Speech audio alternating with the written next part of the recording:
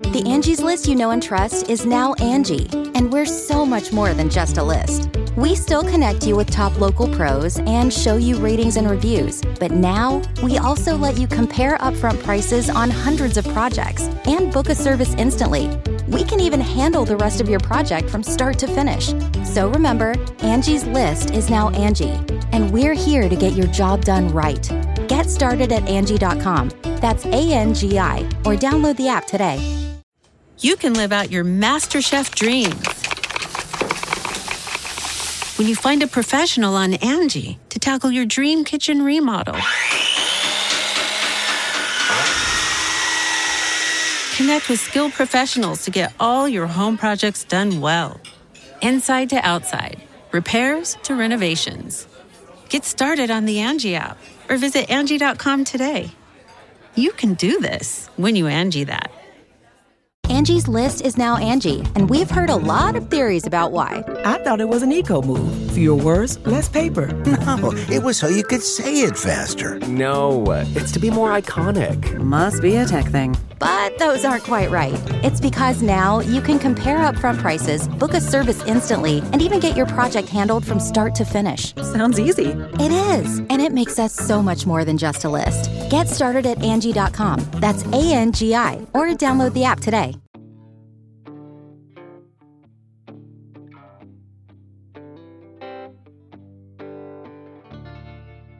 Welcome back, friend, and thanks for taking the time to come visit during this busy month. I know you're all agonizing over what to get me for Christmas and all that, but really, what do you get the man who already has everything? Moolah, that's what. Send cash, friends, and plenty of it. Oh, and a Taco Bell gift card for Chester. Come on in, friend. I think we're getting a little ahead of ourselves here.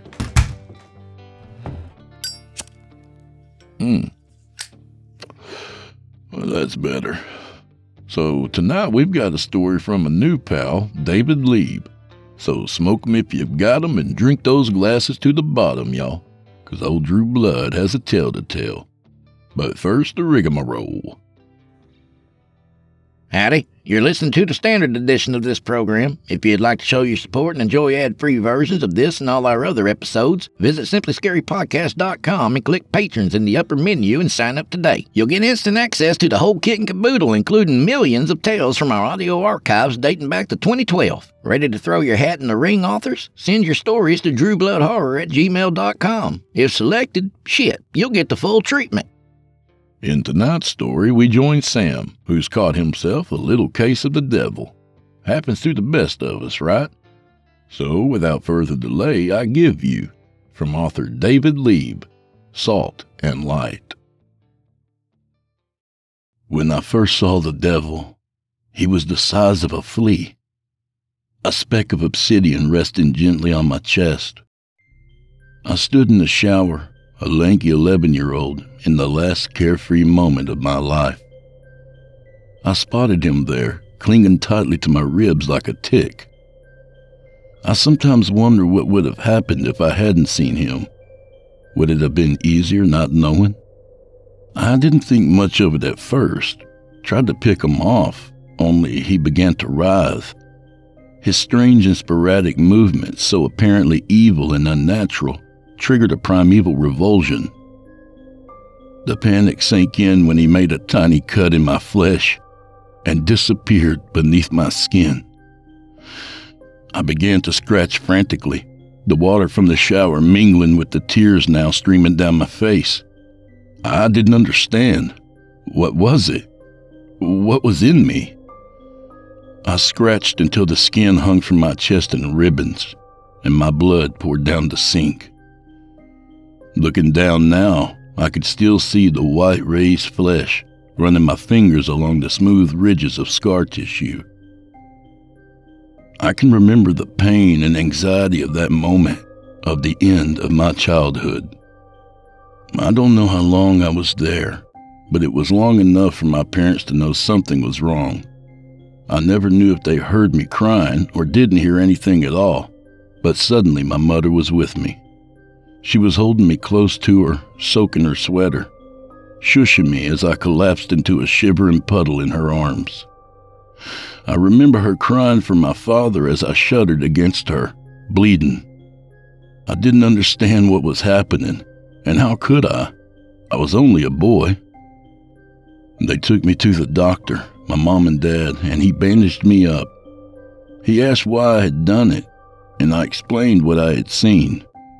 He listened to me very intently while my mother sat next to me, staring at my face, while hers was a grim mask of concern. My father had left the office, and I didn't know why, and she didn't know why. And maybe he didn't know why either. Maybe he didn't want to know what had happened, or already did. The doctor sat, listened, and waited patiently while my mother soothed me as I cried hysterically. He waited for me to calm down, to finish my story. I don't know what it was. I remember sobbing, inconsolable and afraid. But I think it's still in me. It's in my chest. Sam, He finally asked me, his voice level and low. do you ever have nightmares? I nodded at him. Sometimes nightmares can be real, Sam. They crawl right out of our heads into the world and take root in our lives. You did the right thing, Sam, and your mother did the right thing bringing you to me. I'm going to take an x-ray, Sam, and I'm going to take your blood, and I'm going to look in your chest with an ultrasound. If I find evidence that that thing was real, that it was more than just a waking dream, I'll scratch it out of your chest. How's that sound? They showed me the x-ray. There was nothing. They showed me the ultrasound, the first time I had seen one since before my brother was born. Maybe we just can't see it. I had argued, knowing that the thing had to be lurking behind the shapeless gray of the picture. The doctor shook his head. I've read your blood, Sam, and there's nothing. You had a bad dream, a nightmare in the waking world. They're scary, Sam, but they happen. You did the right thing. And with that, he sent me home. My mother sat at the foot of my bed that night, and the next. But the night after, my brother was up with a bad cough, so she stayed with him. My dad, for his part, picked us up from the doctor's office and hardly mentioned what had happened again. That night, though, he made me hamburgers, and that weekend he let me stay up late with him when my mom was out at choir, and we watched old science fiction movies until I fell asleep on the couch. Things went back to normal for a while. Not for a long time, but long enough so that I didn't think twice when I felt the devil in my hand at school. I had never been violent, never made trouble. I was a sweet kid. I remember that. I remember feeling that way, sweet and nice, and taking pride in that. I remember an older kid pushed me. I didn't know him, and it wasn't a big thing, just kids being kids. I remember feeling a twitch in my right hand, feeling my fingers curled tight into a fist. I remember splitting his lip and wondering what the hell had happened as a teacher pulled me away from him. That's how the devil operates. First, he works his way into your hand. He wasn't strong yet, so he couldn't move it all the time. But there were small moments when my guard was down. That wasn't the last time I'd throw a punch, and I felt him there every time. I felt him when I shoved my brother later that year, and I felt him when I reached for a knife in the block when my dad started to yell. The Angie's List you know and trust is now Angie, and we're so much more than just a list. We still connect you with top local pros and show you ratings and reviews, but now we also let you compare upfront prices on hundreds of projects and book a service instantly. We can even handle the rest of your project from start to finish. So remember, Angie's List is now Angie, and we're here to get your job done right. Get started at Angie.com. That's ANGI, or download the app today. Angie has made it easier than ever to connect with skilled professionals to get all your jobs projects done well. If you own a home, you know how much work it can take, whether it's everyday maintenance and repairs or making dream projects a reality. It can be hard just to know where to start, but now all you need to do is Angie that and find a skilled local pro who will deliver the quality and expertise you need. Angie has over 20 years of home service experience, and they've combined it with new tools to simplify the whole process. Bring them your project online or with the Angie app, answer a few questions, and Angie can handle the rest from start to finish, or help you compare quotes from multiple pros and connect instantly, which means you can take care of just about any home project in just a few taps. Because when it comes to getting the most out of your home, you can do this when you Angie that. Download the free Angie mobile app today or visit Angie.com. That's ANGI.com. I was a sweet kid. I was still sweet. That doesn't just go away. I would be terrified after those moments. I would wail out in pain that I didn't know what was happening and didn't know why it was happening to me.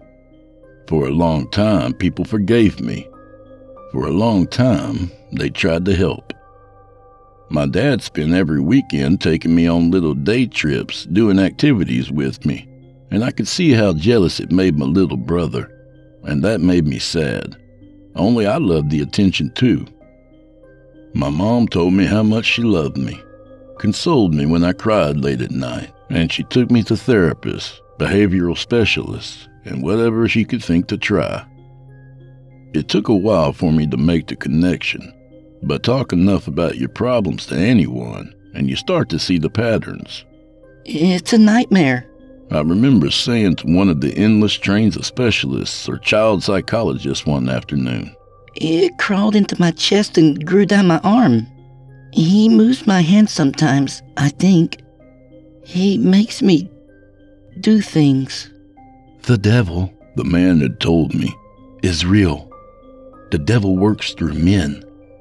The devil has taken root in you." What can I do? I asked him. Why is this happening to me? You can resist. You can always resist because, in a righteous body, the devil can make no home. And feeding on a righteous soul, the devil will starve. Maybe he was right, but I don't think so. I don't know what righteous means or what he meant by it anyways, but I was a sweet kid. There wasn't evil in me, wasn't badness. Only he didn't go away. The more he stuck around, the more I became convinced that what he did was my fault. I was angry, frustrated, and scared, and I turned that all inward. People forgave me for a long time and pitied me, but over time they began to turn. My teachers first, and friends. They were afraid of me, or else they hated me, or else both.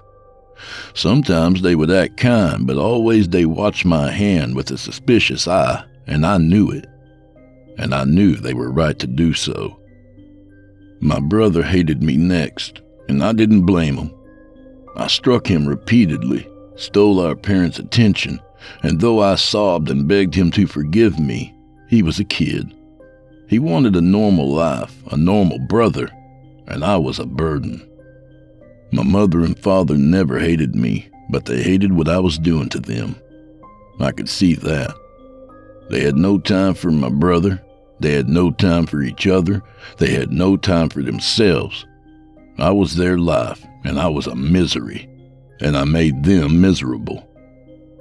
Despite their growing tired and distant, I didn't blame them either. I didn't blame any of them, because more than any of them, I hated me for what I was becoming. I hated myself. I hated myself, became angry and bitter, and filled my chest with that hatred and bitterness. The devil had crawled into me, and then he had made me into his home, a dark and lonely place soured by bitterness and regret. And once it was to his liking, he ate his fill. Soon it was not just my hand that the devil worked, but my legs, arms, head, and heart. I could feel him raise me out of bed in the morning, and I could feel him lay me down every night. I lived like that for many years. I left my home broken, tore my family apart, and never looked back. They were better off, I thought. The devil was there for every man or woman that I hurt. He was there every time I lifted a bottle to my lips or a needle to my arm. He was there, always there. I was an instrument of the devil for many years, a fact I will always have to live with. I don't ask for forgiveness or compassion, but I promise that it is impossible to understand the pain of those years without living through them. Dark and sickly tendrils wrapped up and down every muscle fiber, choked every vein, and tortured every bundle of nerves. At times, I tried to fight his promptings, and the pain was unbelievable. More than that, I had to see with a clear mind what I was doing, and the pain of that was worse. I'm ashamed to admit that I went to sleep for a long time only to protect myself. I think about that time often. In my weakest moments, I even tried to convince myself that it wasn't real, that I was really sleeping, and that it was all a dream. I know that's not true. I know it's an insult to the people I hurt to let myself believe that, and it's selfish and cowardly. I try to remember it often. I remind myself that I was there and knew what he was doing. I say I was asleep, and I like to think of it that way sometimes, but only because it's an easy lie. Looking back, I remember times when I would open my eyes and wonder who the hell had made the life I was living. I remembered it, only it was like they were someone else's memories. I had become a cruel person. I was petty and small, and I felt small. I brought people into my life and I made them hurt, and I knew I was doing it and was glad I was doing it. The devil took my body in those years, but it's a lie to say that he took my mind. Maybe I really couldn't help what I was doing, but to survive it, I made myself into the sort of person who could do those things and walk away from them. I wished I was dead. I should have been dead 1,000 times. I tried to end it all, but he would never let me. As dark and insidious as he was, as total as his control over me was, he needed me. I don't think he would ever really die, even if I had the strength to end my own life, but he didn't want to start again as a speck of obsidian in the heart of a child. He had plans for me. So it was that I made my way into the world for a long time, hurting people and myself. I would think back to that man years ago, telling me that the devil could take root in the breast of a righteous man. I lost faith that a righteous person could exist until I met Katerina. From the moment I saw her, I knew she was strong in all the ways that I was weak, and was steady in all the ways that I had faltered. He knew it too, I could tell, because as drawn as I was to her, so he was repulsed. From the day that she first smiled at me, I felt his barbed grip down my legs, convulsing, seizing my muscles, trying to run. For the first time in many years, I stood firm, despite the pain. She saw me, really saw me, past all the misery and bullshit. "You're sweet," she said to me, and I laughed bitterly, angrily, as she put her hand on mine. "You are," she had said, looking in my eyes, and I remembered the boy that I had been, the boy who had taken pride in kindness and despaired in others' misery. And though my muscles tightened and my nerves cried out, I stayed with her. I knew then that I would rather live with his torment than flee and lose her forever. The devil heard my heart and changed his tack, and I felt the shift. "Find them," he whispered down my spine with the voice of shattered teeth. "She's both of ours." As forceful as his first instinct to flee had been, he redoubled his efforts when he decided to make me hurt her. I did my best to choke him back, but he was always there, like when I was a child, waiting for me to drop my guard. In an instant, we could be laughing, and I would feel him clench my fist, and I would run for the door. She saw all of this, despite my shame and efforts to hide him. Unlike my brother, though, she did not come to hate me, and unlike my parents, she did not come to resent me. I don't forgive you, she would whisper. Because there's nothing to forgive, mi amor. I know your heart. Despite her reassurances, I knew that one way or another, he would win out one day. One day, if I gave him enough chances, he would find a right moment. He would hurt her badly enough that it would be the end of both of us, because he hated her every bit as much as I loved her. So I would give him what he had wanted from the start.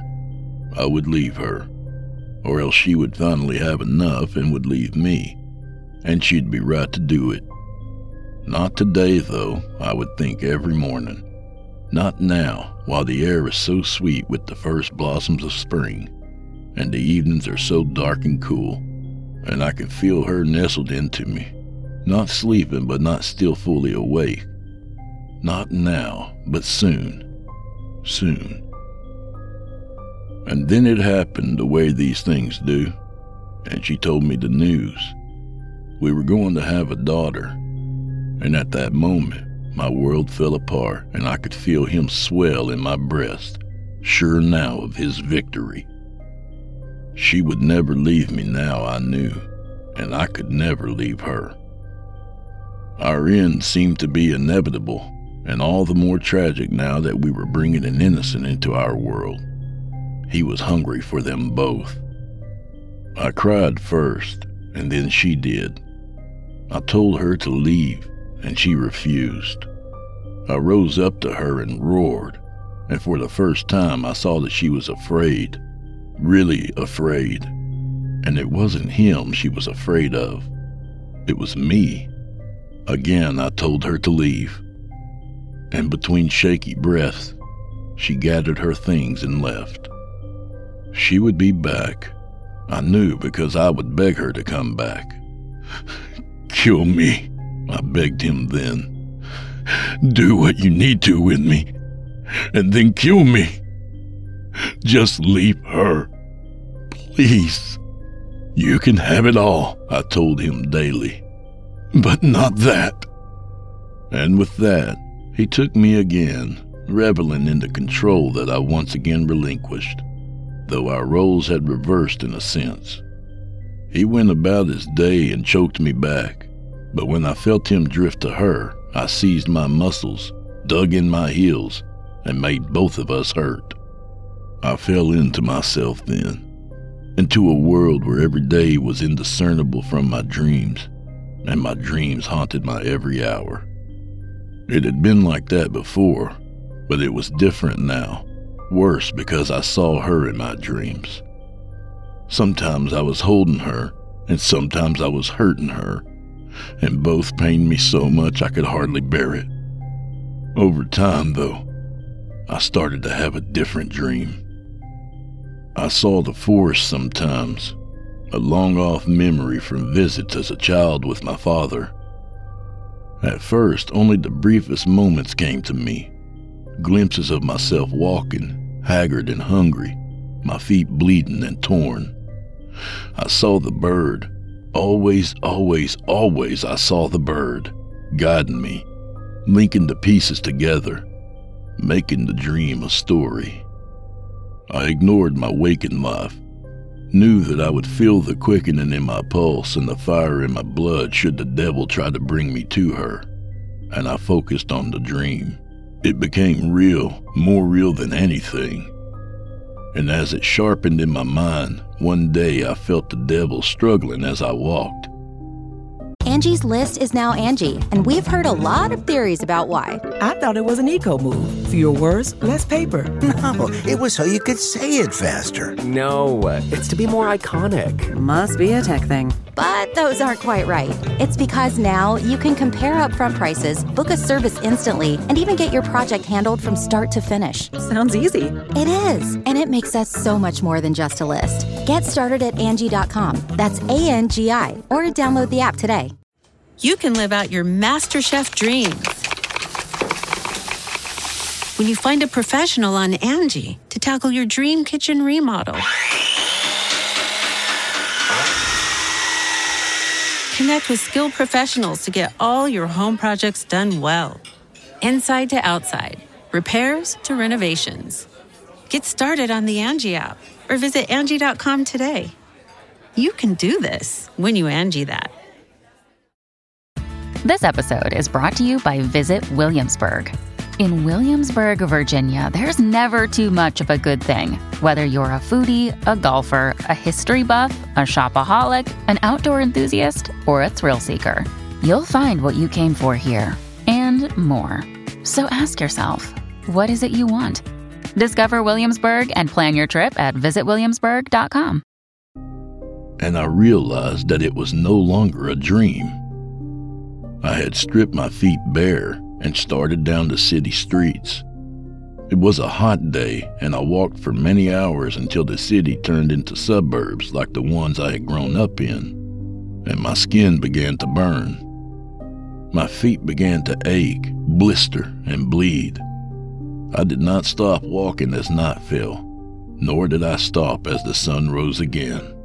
My whole body was in pain, and I didn't know the toll of my march and what punishment he had tried to inflict, but it didn't matter. I was of a singular mind, and strength and force of will I didn't know that I had compelled me to walk on. I walked until the suburbs turned to dirt roads, and the houses turned to trees, and I was in the wilderness of my youth, and still I walked. I walked further than I had ever gone, further than I had ever heard of anyone going. I walked past the fairy circles and the standing stones, deep into the heart of the wild, where I'd been told that no man could return from. I walked until the sky was blood red, shining even through an impossibly thick canopy above me. The air was thick with birdsong, and the loamy earth was soft against my broken feet. I walked until I could not walk any longer, and lay down in the dirt. I lay and let the song of the birds blanket me, and decided that the dreams had been sent by some benevolent force to finally bring me to my death, which was good and right.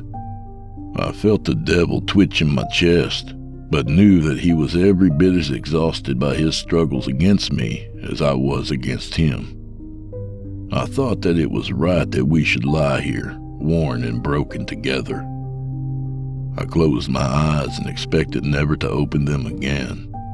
The sun red on my face and the bare earth under my back. Soon after, though, I felt the leathery talons on my chest.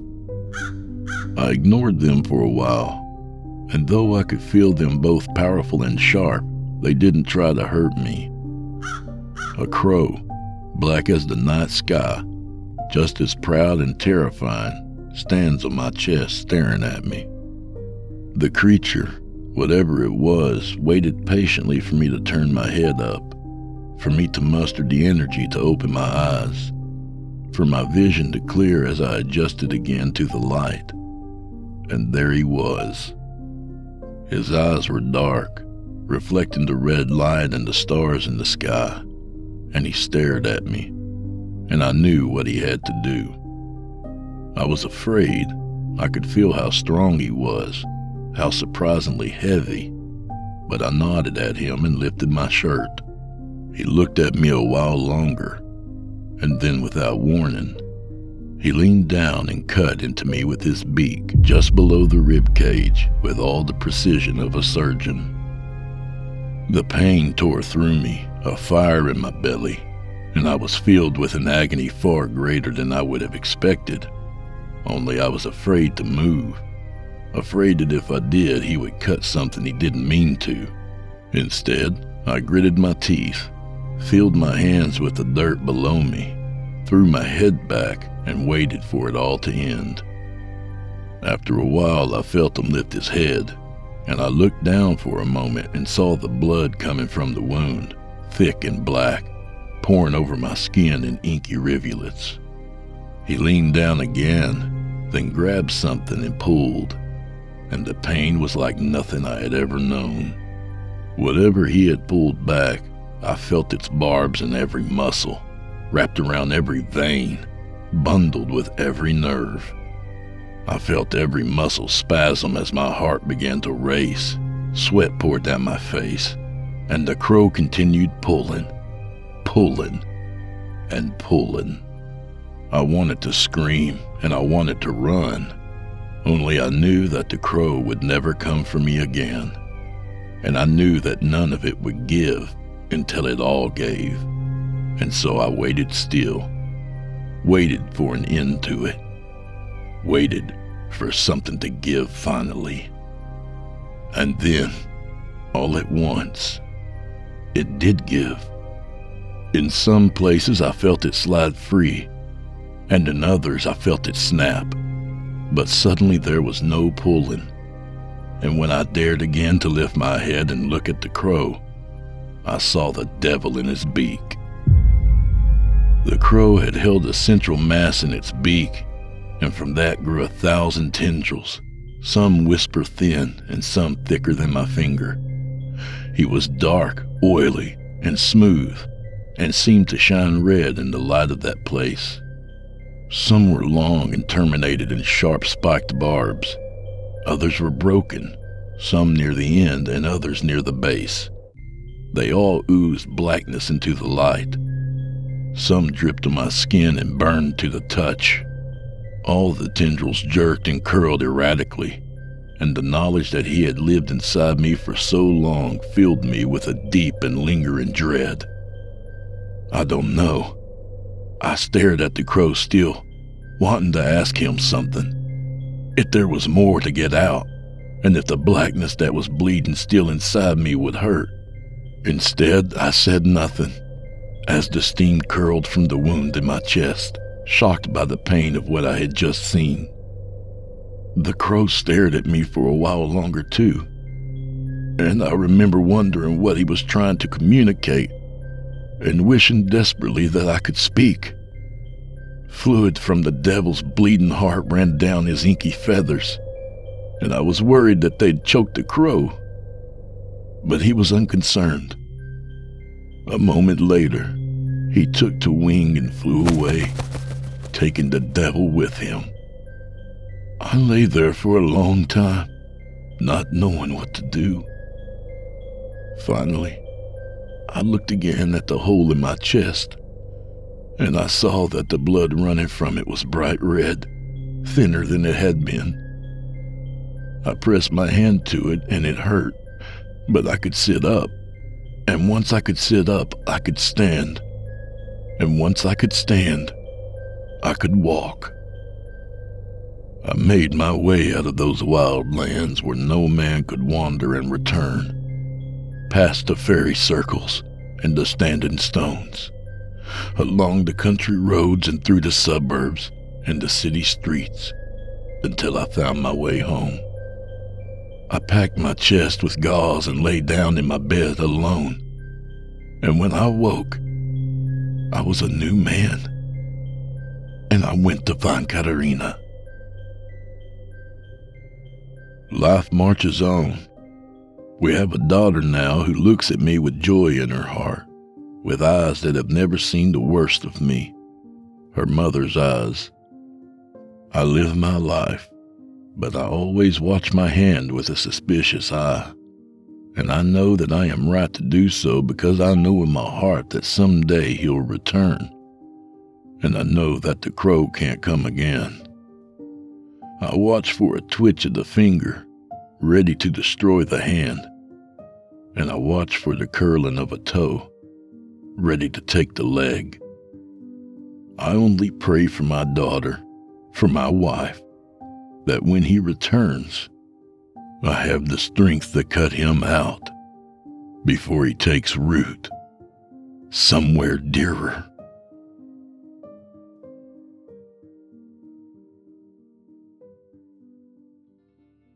And that was Salt and Light by author David Lieb. A good reminder that we've all got our demons, and it's worthwhile to keep on resisting them. In the end, we'll have our reward. Trust me, I know. I'm an electrician turned podcast host. A little about the author.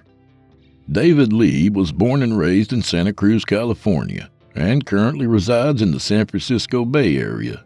He works in engineering and writes short stories focused on self-discovery and the challenges associated with processing trauma and our own darker impulses. He's a fan of psychological horror and surrealism, and occasionally branches out into historical fiction, science fiction, and fantasy. Much appreciated, David. And do old Drew Blood a favor, would you? Subscribe to his podcast wherever you do your listening and leave him a 5-star review and a kind word, even if you're listening on YouTube. He needs soldiers on all fronts to win this battle, and he appreciates it. To hear a premium ad-free edition of tonight's and all the other episodes, visit simplyscarypodcast.com today and click Patrons in the upper menu. You'll find yourself at chillingtalesfordarknights.com, where you can become a patron for as little as $5 per month and get access to their entire audio archive, all ad-free and available to download or stream. Thank you for your time and for supporting our sponsors. When you support our sponsors, you support this show. If you happen to use Facebook, Twitter, Instagram, or YouTube, you can follow and subscribe to Chillin' Tales for Dark Nights there, where you'll get all the latest updates and new releases and have the chance to interact with them each and every week. Oh, and you can find Drew Blood on Facebook and Instagram, and sometimes Twitter. The Drew Blood's Dark Tales podcast is accepting submissions, friend. If you've got a story or two you'd like to be featured on the show, send it to drewbloodhorror@gmail.com. If selected, you'll get the full treatment, 10 bananas.